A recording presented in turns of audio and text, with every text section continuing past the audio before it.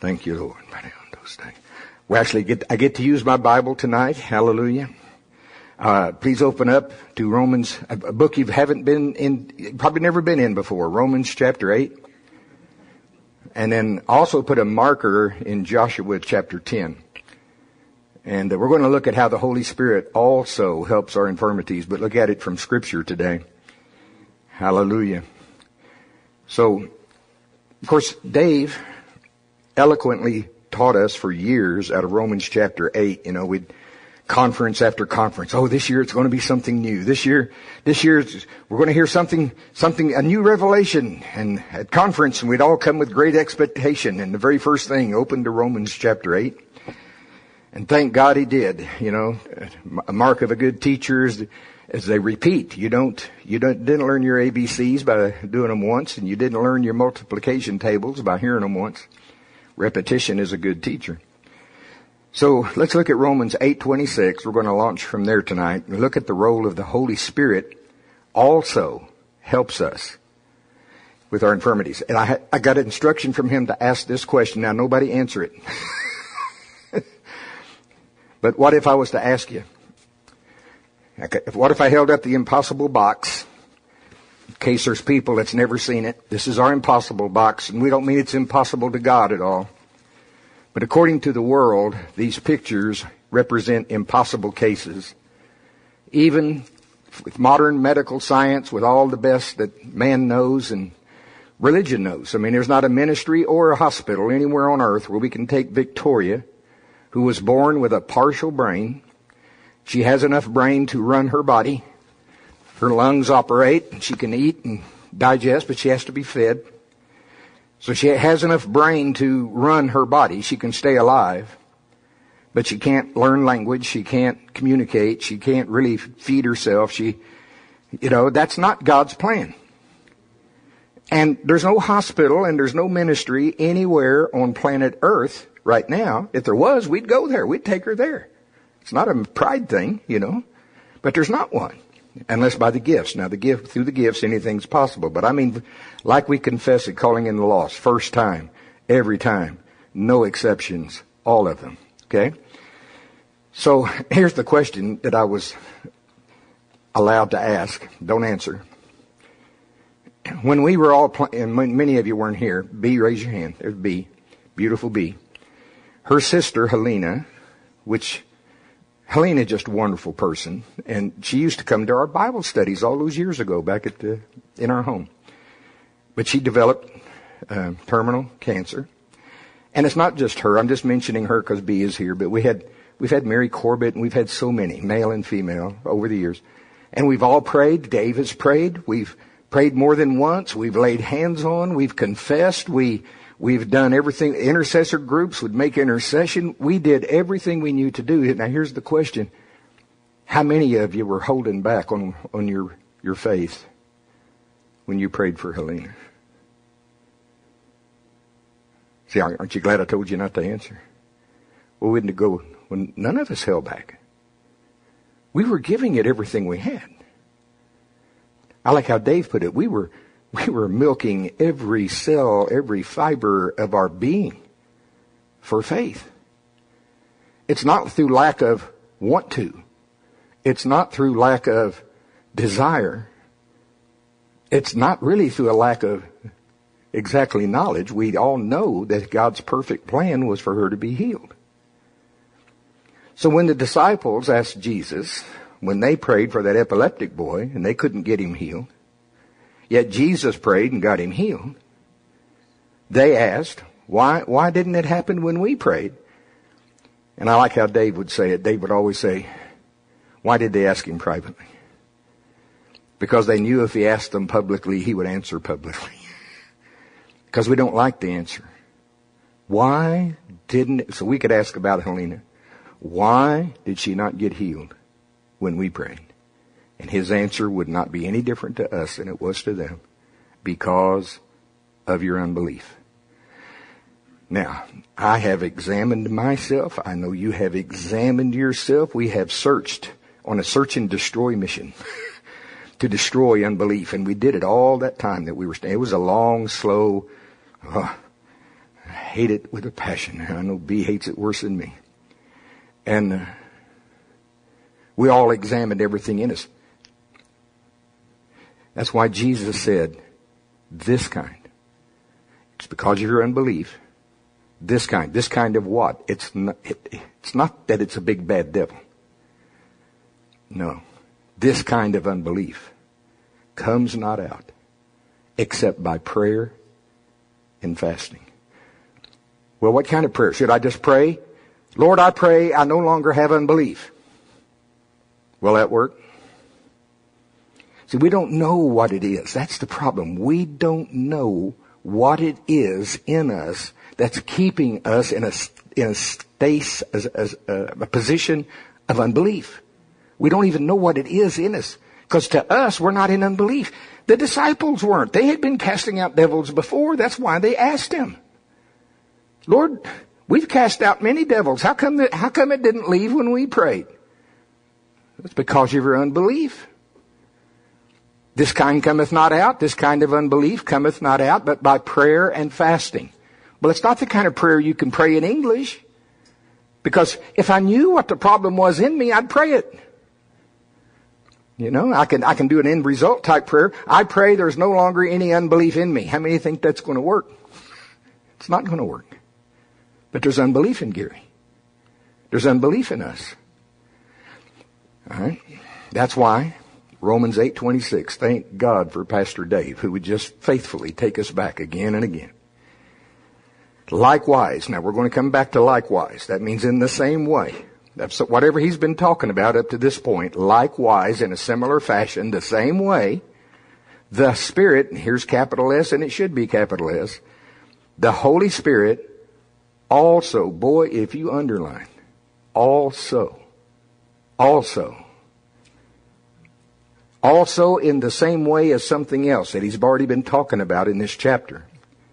The Holy Spirit joins with, also, in the same way, helps our infirmities. For we know not what to pray for as we ought. I don't know how to pray the unbelief out of me and in my known language. I don't know what to say. I don't know what to go after. I don't even know what words to use. But there is somebody who searches the hearts, that knows exactly what's wrong with Gary, what kind of unbelief is in Gary. And if I'll let him, he will also help with those infirmities, whatever that is in me that's not believing. He'll mortify it. He'll put it to death. Now, back up just a little bit in the same chapter. Because what does he mean? Likewise, in the same way, the Holy Spirit also helps. Well, because the first help is the new nature.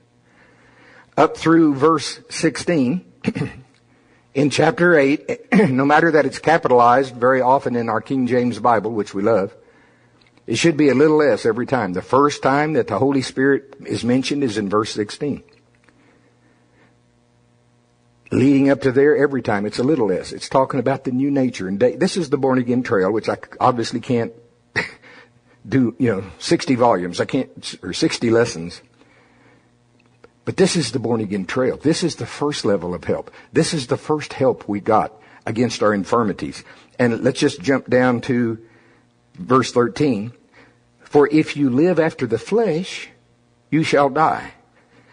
But if you through the Spirit, and that's a little s there.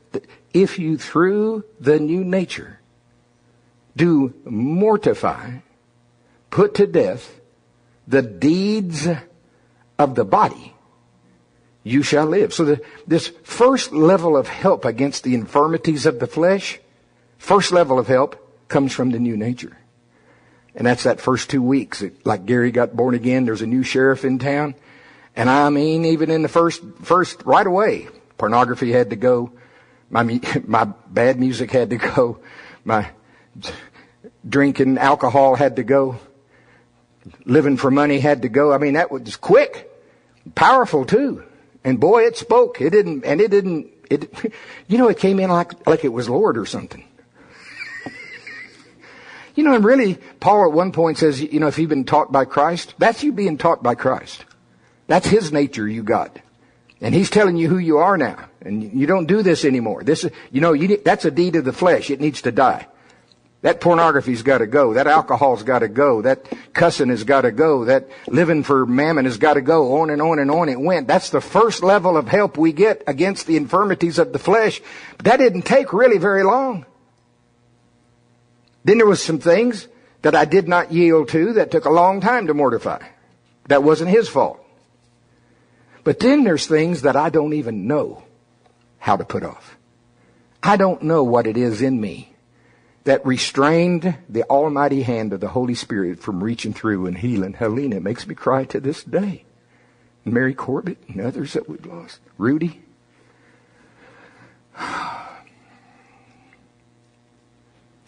Well, when we know not what to pray as we ought, the Spirit, the Holy Spirit, also helps with our infirmities. And Dave would just eloquently teach. He said he'll go after whatever that is. For sure, he'll go after any sin that maybe you don't even realize it's sin because of the culture or whatever. He'll go after those things, but more importantly, he'll go after whatever it is in you that does not believe, that you don't even know is in you. He will go after it, and he will destroy it. Because he also, the same way that the Holy Spirit comes. Now, it's always with cooperation with us. He never overrides your will. But he'll show it to you where it can be, that Jericho can come down. Every stronghold can come down. Now, the perfect type and shadow of this is Joshua 10. I alluded to it this morning, and we'll just go look at it. It is such a perfect type and shadow. Joshua chapter 10, and all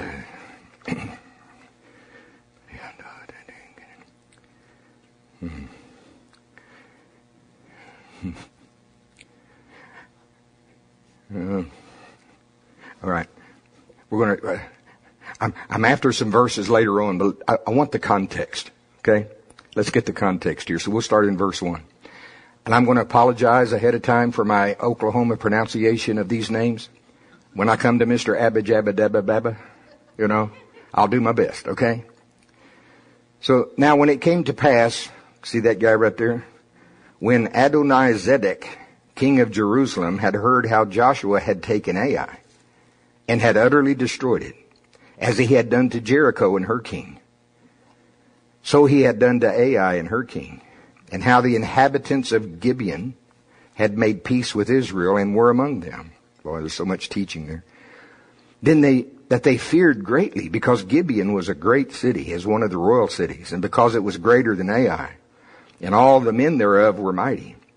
Wherefore Adonizedek, king of Jerusalem, sent unto Horam, king of Hebron, and unto Piram, king of Jarmuth, and unto Japhia, king of Lachish, and unto Deber, king of Eglon, saying, Come up unto me, in other words, join forces, and help me, that we may smite Gibeon, for it hath made peace with Joshua and with the children of Israel. Therefore the 5 kings, you ever feel like 5 kings came out against you? It wasn't just the car had the tire went flat, and dog bit you on the way out the door, and your children rebelled, and for some reason your left elbow began to ache. It's like 5 kings come out against you, Anyway, therefore the 5 kings of the Amorites, the king of Jerusalem, the king of Hebron, the king of Jarmuth, the king of Lachish, and the king of Eglon gathered themselves together and went up, and they and all of their hosts, and encamped before Gibeon and made war against it. But now Gibeon had made a peace treaty with Israel. And the men of Gibeon sent unto Joshua to the camp to Gilgal, saying, Slack not thy hand from thy servants, come up to us quickly and save us and help us. For all the kings of the Amorites that dwell in the mountains are gathered together against us. Well, Joshua had made a treaty with them, even though he really wasn't supposed to. But see, God swears to his own hurt and changes not. Once you give your word, you gave it. So Joshua ascended from Gilgal, he and all the people of war with him, and all the mighty men of valor. And the Lord said unto Joshua, Fear them not, for I have delivered them into thine hand. Now, right now, I want you to think about all these 5 kings. Now, see, our battle is not with flesh and blood, right? But the type and shadow, there's something that has come against us called unbelief. Okay, it's encamped about us. It's making war with us, and it's keeping us from having victory over cancer, for example, and over other things when we pray. So okay, that's what we're thinking here now. So, all right. So the men of, so verse 8 again, and the Lord said unto Joshua, fear them not, for I have delivered them into thine hand. There shall not a man of them stand before thee. One time when I was reading that, he told me, just said to me, no devil will be able to stand before you all the days of your life. That's where he's taken us. You hear me? It's already true in the spirit. We've got to believe it. So Joshua therefore came up unto them suddenly and went up from Gilgal all night. And the Lord, I love this, and the Lord discomfited. Isn't that a nice word? The Lord discomfited them before Israel, and slew them with a great slaughter at Gibeon, and chased them along the way that goeth up to Beth Horon, and smote them to Azekah and unto Makkedah. So they're winning. Can you tell they're winning? But so, it's a natural war so far. They're winning by natural means here so far. It's the Lord giving them. I mean, King David would say, the Lord causes me to run through a troop and leap over a wall. But it was still David. But it was the Lord giving him the strength. Well, so far they're winning in battle, but so far it's natural battle. They're winning by sword and shield and pushing them back and doing the right thing. They're winning. Verse 11. Now watch how God, the Holy Spirit, also helped against these enemies. And it came to pass as they fled from before Israel and were in going down to Beth Horon, that the Lord cast down great stones, and if you look that up, it's hailstones from heaven, upon them unto Azekah, and they died. There were more which died with hailstones than they whom the children of Israel slew with the sword. Do you meditate? I get in this where it's like a movie. I'm in this thing. I mean, I'll get lost in this. And the clanging of sword and shield and the sounds of battle and the kicking up the dust and I can almost taste that dust in my mouth and man, and then all of a sudden you're doing good. You're pushing the enemy back and here comes a sound. I don't know what hailstones sound like coming out of heaven. I'll use the one I used this morning. Bam! And I don't know how many of the enemy died with that hailstone. But you're going, Shazam! We've got help. We've got help from a higher power. About that time, bam! And over on that side. And you're still doing what see, that's a type and shadow. That's the new nature. You're winning the war. You're winning. You're doing what you're supposed to be doing. But on your own, you need help. And He also helps against these infirmities, these kings, these flesh, this whatever it is that's causing the unbelief. He says, if you'll let me, I will also help. You're praying in tongues. And whatever unbelief, I don't know what it looks like. You're praying. Maybe you're going to hear, zabam! Next time you pray, you get little devils out. I don't know what that would be. I'm trying to teach you. But you keep praying. Zabam! Whoa, I can cast out this level of devil now. I can heal more than colds in the name of Jesus. Keep praying. Zabam, zabam, zabam. But what's happening? The Holy Spirit, when we don't know what to pray, we don't even know what to do. He is also helping us with our infirmities. So that these enemies that might take us, we might not ever get them all the way won. But there'd be more. Now get this. His help caused more of your change than what you were doing.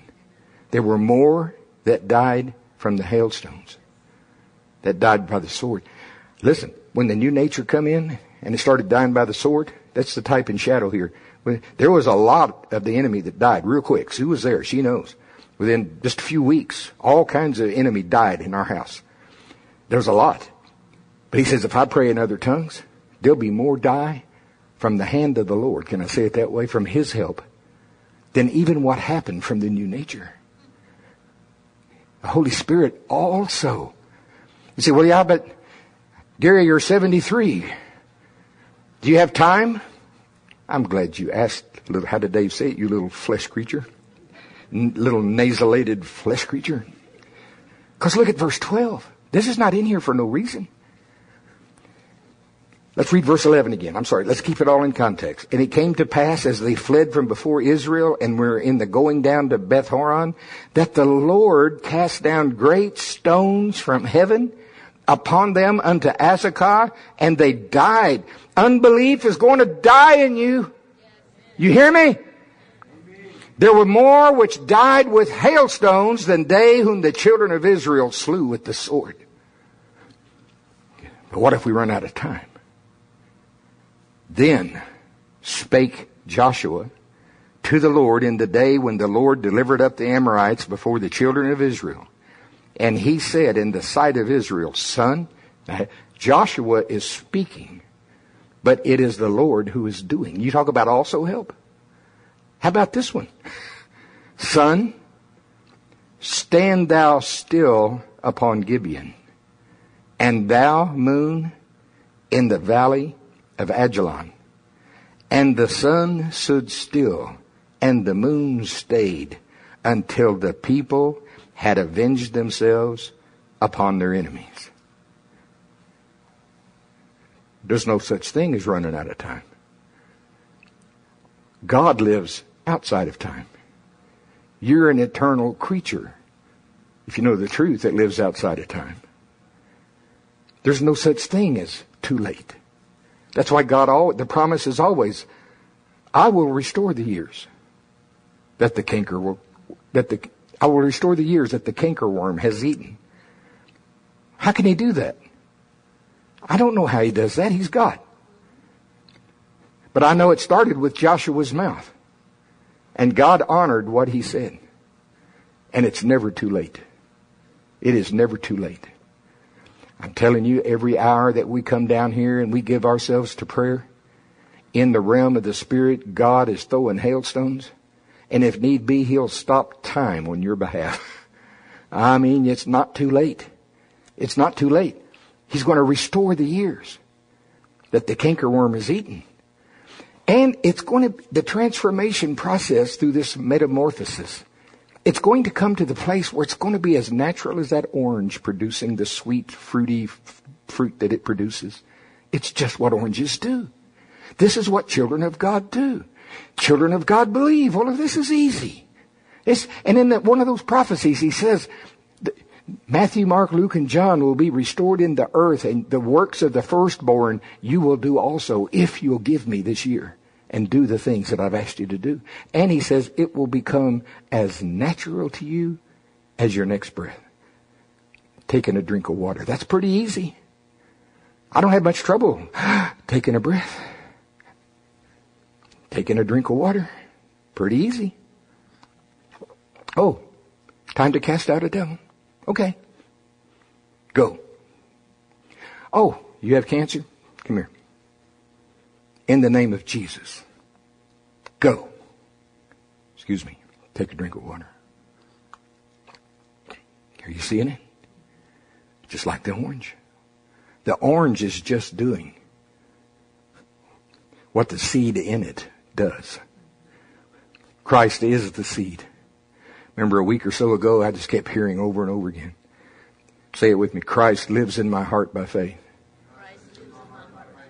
My job is to believe on him, whom God has sent into my heart. The works that he did, I do also. Christ lives in my heart by faith.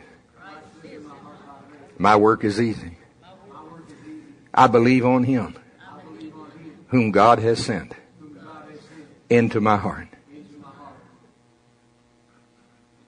We're going to look back and we'll go B, can you believe we ever thought it was hard? Oh, wait a minute. We got some blind people coming in. Just a minute. Take a drink of water. Bring all the blind right over here in this section. Oh, we got some demon possessed. We'll put them over here, and we'll let Gene cast out all these devils right over here. Excuse me just a minute. This is about how hard it is. Take a sip of water. Gene, go get those people free of devils. B, open up all these blind eyes and bring the children up front. And Sue's going to pray for the children, then give them candy.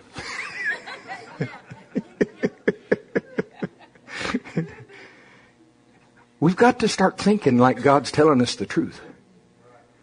And that's what he said. He said it's going to be just, I know the orange parable is still in the oven. I told you that. I know it's not perfected yet, but I can already see the end result. There's no strain for an orange to be an orange. Really should be no strain for children of God to be children of God.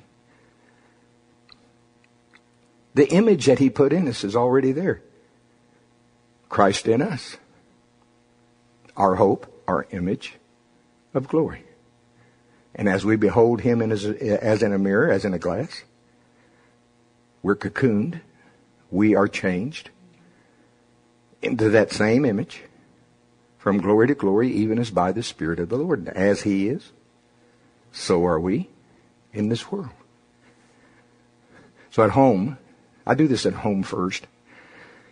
You think, anyway, Sue never knows what her husband's going to be doing when she comes in.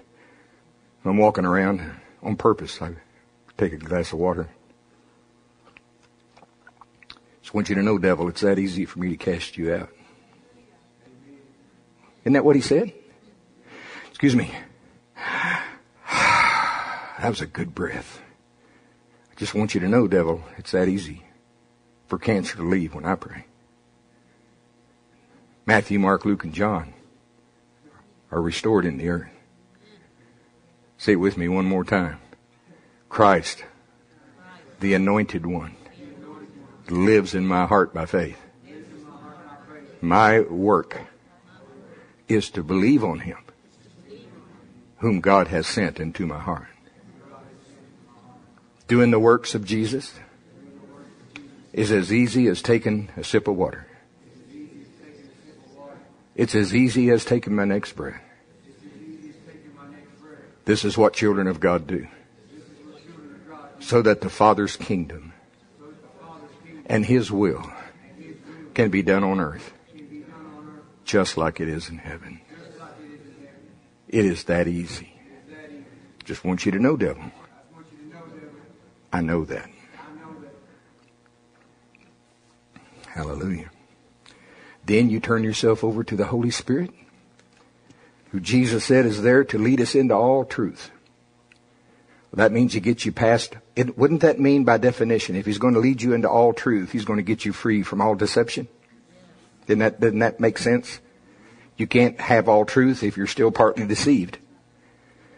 So in order to lead us into all truth, he has to get rid of any deception that's in us. Well, that deception is the infirmities that's got to be dealt with that we don't even know what they are. Thank God there is somebody who knows what they are. And that is the Holy Spirit. So I am so thankful for Pastor Dave putting us on this path. And I am so thankful for the prayer center opening up the church where we can spend this time in prayer. And thankful also we're not limited to that. You could even add to that at home if you want to.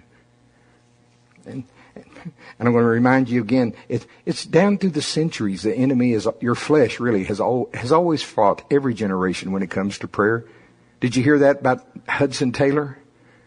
Great missionary to China, I think it was. And I didn't know that he said this until this week. Somebody quoted him. He says, I've noticed every time that it's a time for a season of prayer, that my Venetian blinds need adjusting. God, is that not perfectly describe the flesh? Because it knows it's dying. It's the one that the hailstones are falling on. It's the part that's got to die. And we don't even know what it is. But thank God for the Holy Ghost that does. For when we know not what we should pray for as we ought, The Spirit itself makes intercession for us with groanings that can't be uttered. Why can't they be uttered? Because we don't know what's wrong with us. We'd pray it if we knew. But He makes intercession for us according to the perfect will of God. Trust me, God knows right where you are, right where you need to be. And He will make perfect intercession to get you to where you need to be. With no detours and no side trails, unless we let the flesh have us adjust the Venetian blinds. And everything else. Now, He's also told me in this season, when I'm done, I'm done. And I'm done. Is that good or what? It makes me want to go pray even more, you know.